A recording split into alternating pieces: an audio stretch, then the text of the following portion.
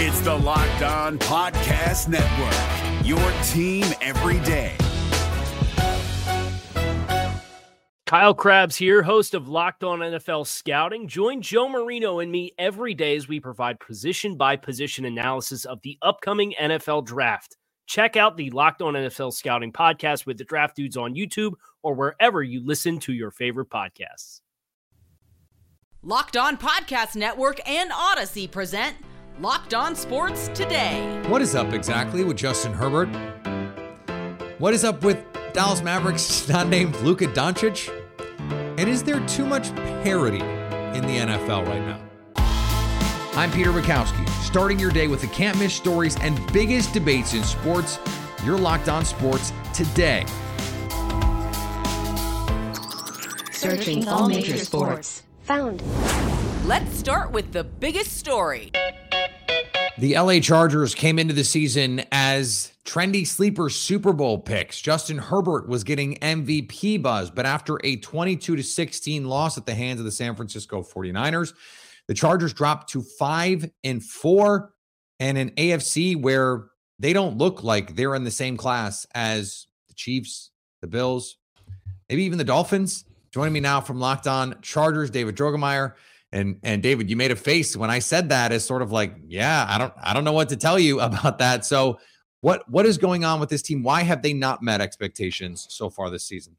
Yeah, so there are injuries, and then there are the injuries that the Chargers have suffered this season. I mean, they are vast. Is that 2020? Is that 2021? Is that 2019? What year are we talking about? Yeah, we're talking about 2022. You lose your left tackle. Yes. Yeah. And another year. I mean, actually last year they had pretty decent injury luck. This year, not so much. Everything regressed back to the mean. And that means for the Chargers, devastating injuries across their entire team. Right. So no left tackle. Rashawn Slater goes out, ruptures his bicep tendon. He's gone for the year. Then you have Keenan Allen, who has played 22 snaps this entire season. You know, he's been day-to-day since week 1.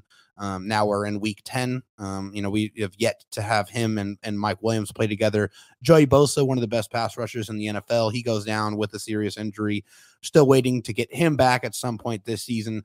The Chargers have had to try to stay afloat and try to figure it out because the attrition that they have suffered this season has been just awful. There's really not many other ways to put it, Peter. This Chargers team is, as you know, honestly, it's miraculous that they are still above 500 with not only the amount of injuries, but the significance of those injuries and where they are and what they mean to this team.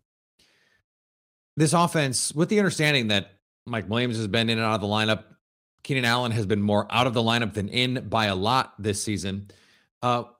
Justin Herbert has not been the sort of world beater that we saw last year and certainly saw in his rookie season. Is it as simple as, well, he's playing with fewer than the allotted number of ribs that he should have? Or what is it that you can point to and say, yeah, this is why Justin Herbert doesn't look like the guy that we thought he could be, where we could be talking about him at the end of the year as like at just as good, if not better than Patrick Mahomes, Josh Allen, Aaron Rodgers, those guys? Well, it's just a matter of who he has available. I mean, who is he throwing the football to? I mean, he has two $20+ million wide receivers that are on the shelf, and so he's trying to make do with a, 2021 third round pick and Josh Palmer being your number one wide receiver. And then a slew of practice squad guys that he's trying to go out there and make it work with. And yeah, he's got Austin Eckler, but he has two backup tackles. His tight end Gerald Everett went out with an injury as well in that San Francisco 49ers game. And so he's just having to do anything he possibly can with, the limited amount of talent that he has available. And so, you see quarterbacks like Tua Tagovailoa have fantastic weapons, guys that can absolutely light it up. And you have Justin Herbert right now who has very little weapons and he's trying to create. And hey, there are quarterbacks that enhance the talent, and then there are quarterbacks that are enhanced by the talent. And I think right now, if the Chargers didn't have Justin Herbert, we're looking at a much different season here. We're looking at a 2-6, 2-7, 2-8 football team right now.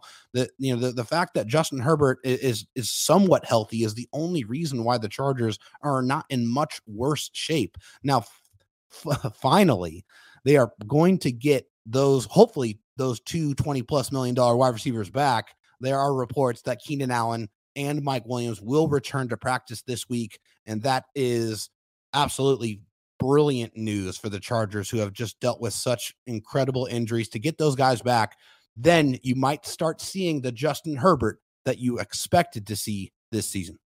Stay up to date all year on the LA Chargers by subscribing to Locked On Sports Today, the Locked On Chargers podcast on the Odyssey app, YouTube, and wherever you get podcasts. Thanks for making Locked On Sports Today your first listen. Coming up, who will step up in Dallas to help Luka Doncic? Before we get to that, though, Sean McVay confirms a suspicion. If you're looking for the most comprehensive NFL draft coverage this offseason, look no further than the Locked On NFL Scouting Podcast. Join the draft dudes, Kyle Krabs and Joe Marino, as they go position by position through the NFL free agent class and into the star-studded crop of college stars who will be selected in the 2024 NFL Draft. If you want to know who your favorite NFL team should be adding to its roster, you need to check out Locked On NFL Scouting, available on YouTube and wherever you get your podcasts. Part of the Locked On Podcast Network, your team every day.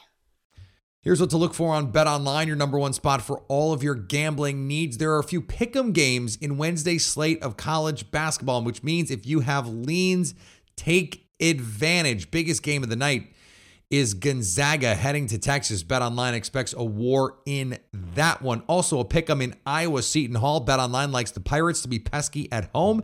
Say that one 3 times fast. And the early slate of games has 2 mid-major powerhouses going at it, Harvard and Northeastern. BetOnline has no points in that one either.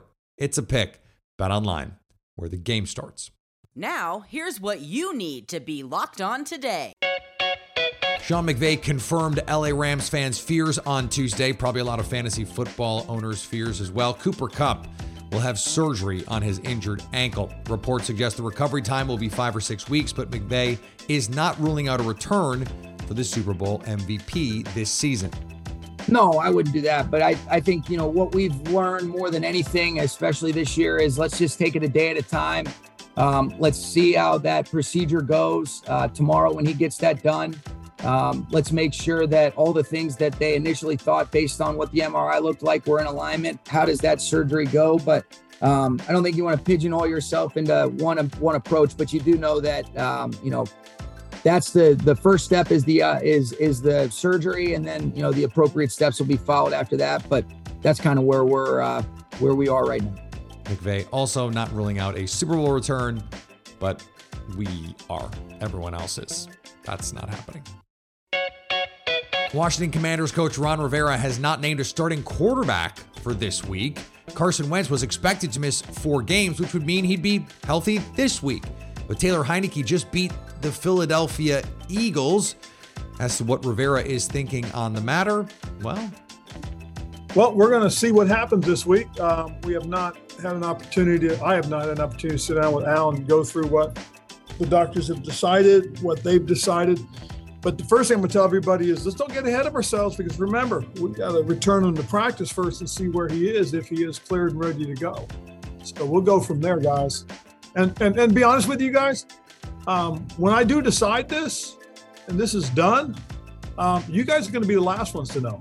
I got to inform people. I've got to sit down and talk to Scott and Kenny. Then I got to talk to the quarterbacks, and then I've got to talk to my football team, guys. So for the most part, you guys will be the last ones to get notified. Buck Showalter became the first manager in the history of the New York Mets franchise to win NL Manager of the Year. He also became the first manager to win the award with 4 different teams. In the American League, Terry Francona won the 3rd Manager of the Year award of his career with the Guardians. The real story in all of this, the Manager of the Year news, is Rob Thompson, the man who took over for Joe Girardi in Philadelphia in May and led the Phillies to the World Series, finished 5th in NL Manager of the Year voting. I don't know, they went to the World Series. Kind of seems like an oversight. On the college hardwood, the Champions Classic took place tonight. Kentucky took on Michigan State, and Duke facing Kansas. This is as blue blood a clash as it can get. Michigan State and Kentucky, Duke and Kansas, these games gave us everything we should have had to kick off the college basketball season last week. Hey there, I'm Isaac Shade, one of the hosts of Locked On College Basketball. The most unheralded of these four teams coming in, Michigan State, is actually the team I want to talk about most. Tom Izzo outcoached John Calipari on Tuesday night. The Spartans have now come within 2 points of knocking off two top four teams in a span of just 5 days. So when the AP rankings refresh next week, let's not ease Michigan State in. This is a top 10 team immediately. It was also great to get back reigning National Player of the Year Oscar Tshiebwe. Many were worrying about how his knee would respond coming back. He'll be just fine, thank you very much. Played 34 minutes, 22 points, and 18 rebounds, picking up right where he left off last season. As for the nightcap, if Kansas is going to shoot 3 of 19 from 3 and knock off Duke, I have severely underestimated Bill Self's squad this year. I cannot get enough of freshman Grady Dick. This dude has poise and swagger. 3 straight buckets down the stretch to give Kansas the lead that they would not relinquish. They've got all the parts you need to potentially repeat as national champions, but it's all got to come together under Jalen Wilson, who has to be the dude to make that happen. And on the professional hardwood, Ja Morant and the Memphis Grizzlies took on the Zion Williamson-less New Orleans Pelicans. And Ja, by the way, made one of the most ridiculous steals you will ever see. Go find the clip if you haven't seen it. The Memphis Grizzlies lost in New Orleans on Tuesday night, and that feels pretty depressing, kind of down about it. But in reality, there were some things to be excited about, or at least one really big thing or big guy to be excited about coming out of this game. I'm Joe Mullinax of Locked On Grizzlies. Jaren Jackson Jr. made his return in this contest, and while he did not have the offensive night that he or any Memphis Grizzlies fan would want for him to have in his return to play, he looked the part defensively, multiple blocks, very impactful. Credit the Pelicans, they had a very strong offensive game, and they took advantage of Memphis being without Desmond Bane. Speaking about being without Desmond Bane, the Memphis Grizzlies need to find scoring from someone other than Ja Morant. Morant cannot do it alone. Dillon Brooks can't do it efficiently on a night-in, night-out basis. When your third best scorer is Brandon Clark, things are not going to go well for you. Jaren Jackson Jr., get your feet under you quick. Without Desmond Bane, Memphis needs your scoring. Here is another story you need to know. All right, stop me if you've heard this before. Luka Doncic is incredible. I have actually heard that before, Peter. I don't know if you're the first one to say that at this point. Nick Angstadt, Locked On Mavericks, joins me now. 35 points in a 103-101 win over the LA Clippers. And Nick, the reason I wanted to talk to you, not just about this game, but about this season, is Luka has taken on an unbelievable burden as an isolation scorer, as a ball handler. All of his usage numbers are absolutely off the charts. So where can this team turn to find another level? Because right now they're 8-5. They're playing solid basketball, but they don't look to be in that tier of true contenders, at least not yet. Yeah, Luka is it at a certain point, right? He's the guy that can give them guaranteed offense. He's the guy that can create offense unlike anybody else in the NBA right now. And so you're like, okay, at a certain point, you understand giving Luka the ball a lot, making Luka handle the ball a ton. But where they are right now is you have 2 games back-to-back a couple days ago against the Orlando Magic without Paolo Banchero and against the Wizards without Bradley Beal and Porzingis, and Luka looks awful in those games. He's like lugging himself around. He's trying to figure out, okay, well, where's my shot going to come from now? He's like rolling his eyes. He's, getting slow to get back on defense. And you can't have those games, like 2 games every 10 games or so like this. And it seems like that's the pace that they're going to be on. He also played Eurobasket over the summer. So there's been a lot of talk about, well, he didn't get a lot of time to get out of shape over the offseason. Well, he also didn't have a lot of time to rest over the offseason too. So where they turn to, I think, is what they did in the first half of this Clippers game. They shared the ball a lot. Seemed like a lot of guys were getting involved. Luka still had a bunch of shots and a bunch of assists and things, but it was on short possessions. It wasn't on just Luka ISO top of the key and just drive on a guy, body the center, and then put the ball up. Like, that's the stuff that tires him out. And it felt like the more ball movement, the more you can get Dinwiddie involved in some ball movement stuff, the better for Luka's usage. At what point do you need someone like Spencer Dinwiddie or Christian Wood, who they went out and spent money on to bring in this offseason. Christian Wood, 6 of 8 in this game, 15 and 7. He's been a really nice piece for them. Could he be doing more to help ease the burden on Luka Doncic so that when you need him in the postseason, we saw Luka against this Clippers team give them everything they could handle. Could you get something from some of these other guys, or do they need to make a move to make this all easier on Luka? They need to make a move. It was very clear in the post game tonight. It's been clear since, I don't know, summer. It's been clear since the offseason that this team needs another ball handler. The Mavericks for 2 years didn't have another ball handler next to Luka, and it showed. We were calling like a Jalen Brunson type, maybe. And then they got a Jalen Brunson type who rose to the ranks and eventually became the player that we saw in the playoffs last year. They also made the trade for Porzingis, sending Porzingis to Washington for Spencer Dinwiddie, and all of a sudden you have Luka and 2 ball handlers at the same time, and it was just a breath of fresh air. And then you lose one of those ball handlers. Dinwiddie's been awesome this year. He was not particularly great in this game, but he's been great this year. And you still need one more. They still need at least a third ball handler, if not one that's better than Dinwiddie, to make this team be as good as they can. On the Christian Wood note, he does give them a little bit of extra offense, a little bit extra punch. He's a way better shooter than you would think for a guy that's 6'10". And he doesn't have the trust of the coaches right now. They try to give it to him in little spurts here and there, and then he just wastes it with a bad turnover. He had, what did he have? 4. He had 4 in this game tonight, or a bad foul, or it's really the defense. That was going to be the thing for him all season, is can he defend at a high enough level? And they've really been hesitant to play him not with Maxi Kleber. And Maxi Kleber goes out at halftime with an injury after a really bad fall. And then Christian Wood can't really play too much later in the game. I was really interested to see how they were going to handle that in this game specifically, how they were going to play Christian Wood if Maxi wasn't there. And the answer is they did not play him as much as a lot of people thought they would. Stay up to date all year on the Dallas Mavericks by subscribing to Locked On Sports Today and the Locked On Mavericks podcast on the Odyssey app, YouTube, or wherever you get podcasts. Coming up, is there too much parity in the NFL right now? We're driven by the search for better, but when it comes to hiring, the best way to search for a candidate isn't to search at all. Don't search, match with Indeed. 93% of employers agree Indeed delivers the highest quality matches compared to other job sites, according to a recent Indeed survey. And listeners of this show will get a $75 sponsored job credit to get your jobs more visibility at Indeed.com/podcast. Just go to Indeed.com/podcast right now and support our show by saying you heard about Indeed on this podcast. Indeed.com/podcast. Terms and conditions apply. Need to hire? You need Indeed. Super teams, dynasties, and Tom Brady, oh my. There used to be villains to root for and against in the NFL, but now there seems to be a conglomeration of teams that could either be Super Bowl contenders or also rans. Locked On NFL host Tony Wiggins and James Rapien have some thoughts on this. It's a lot of parity, man. The difference between Buffalo and, let's just say, Dallas, who's down at like number 7, is not that much. And that means that there's parity in the NFL, real parity. People always talk about having parity until they get it. And then when they get it, they get angry that there's no David versus Goliath. You know, there's no big dragon that you have to slay.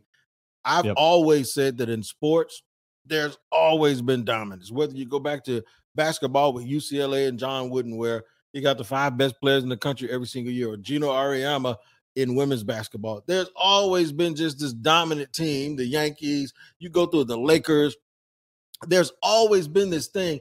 People act as if the lack of parity or the void of parity is like this harmful thing until they get it. And I'll give you an example.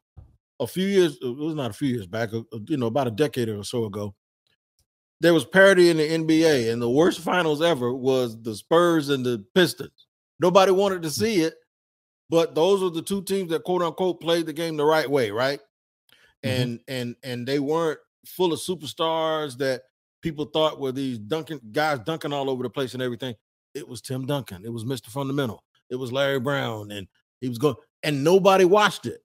So the question is there too much parity in the NFL? And at some point, are we going to pay for it? And folks are going to be disinterested because there's no dragon to slay. The idea that we hate hegemons in sports is wrong. We love to hate dynasties, to hate great teams. We love to hate the villains.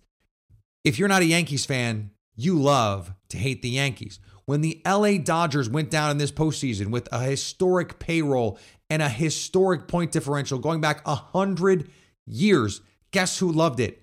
Baseball fans. When LeBron James beat the 73-win Warriors, it was one of the most incredible accomplishments in sports history.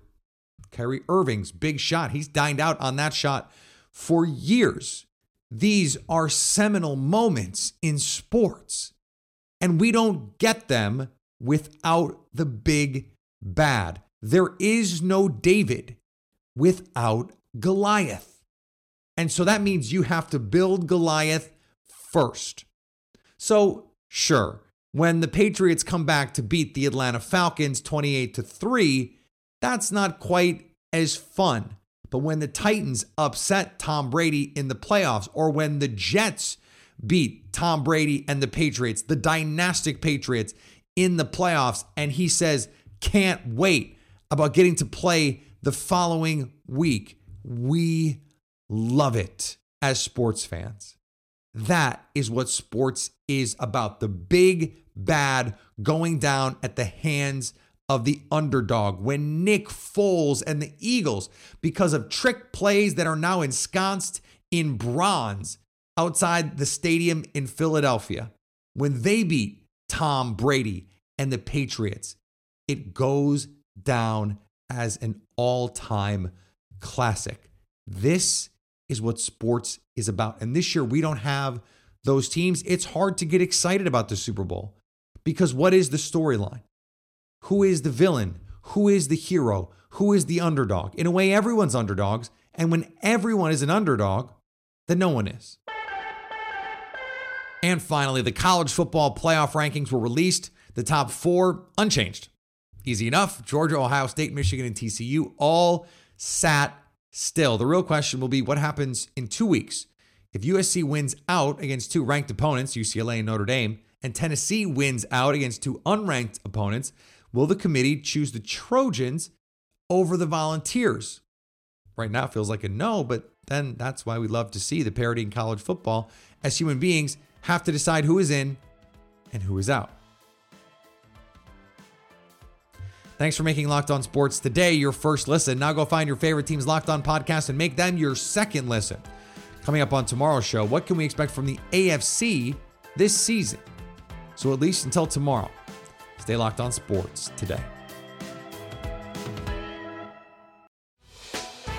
Hey, Prime members, you can listen to this Locked On podcast ad-free on Amazon Music. Download the Amazon Music app today.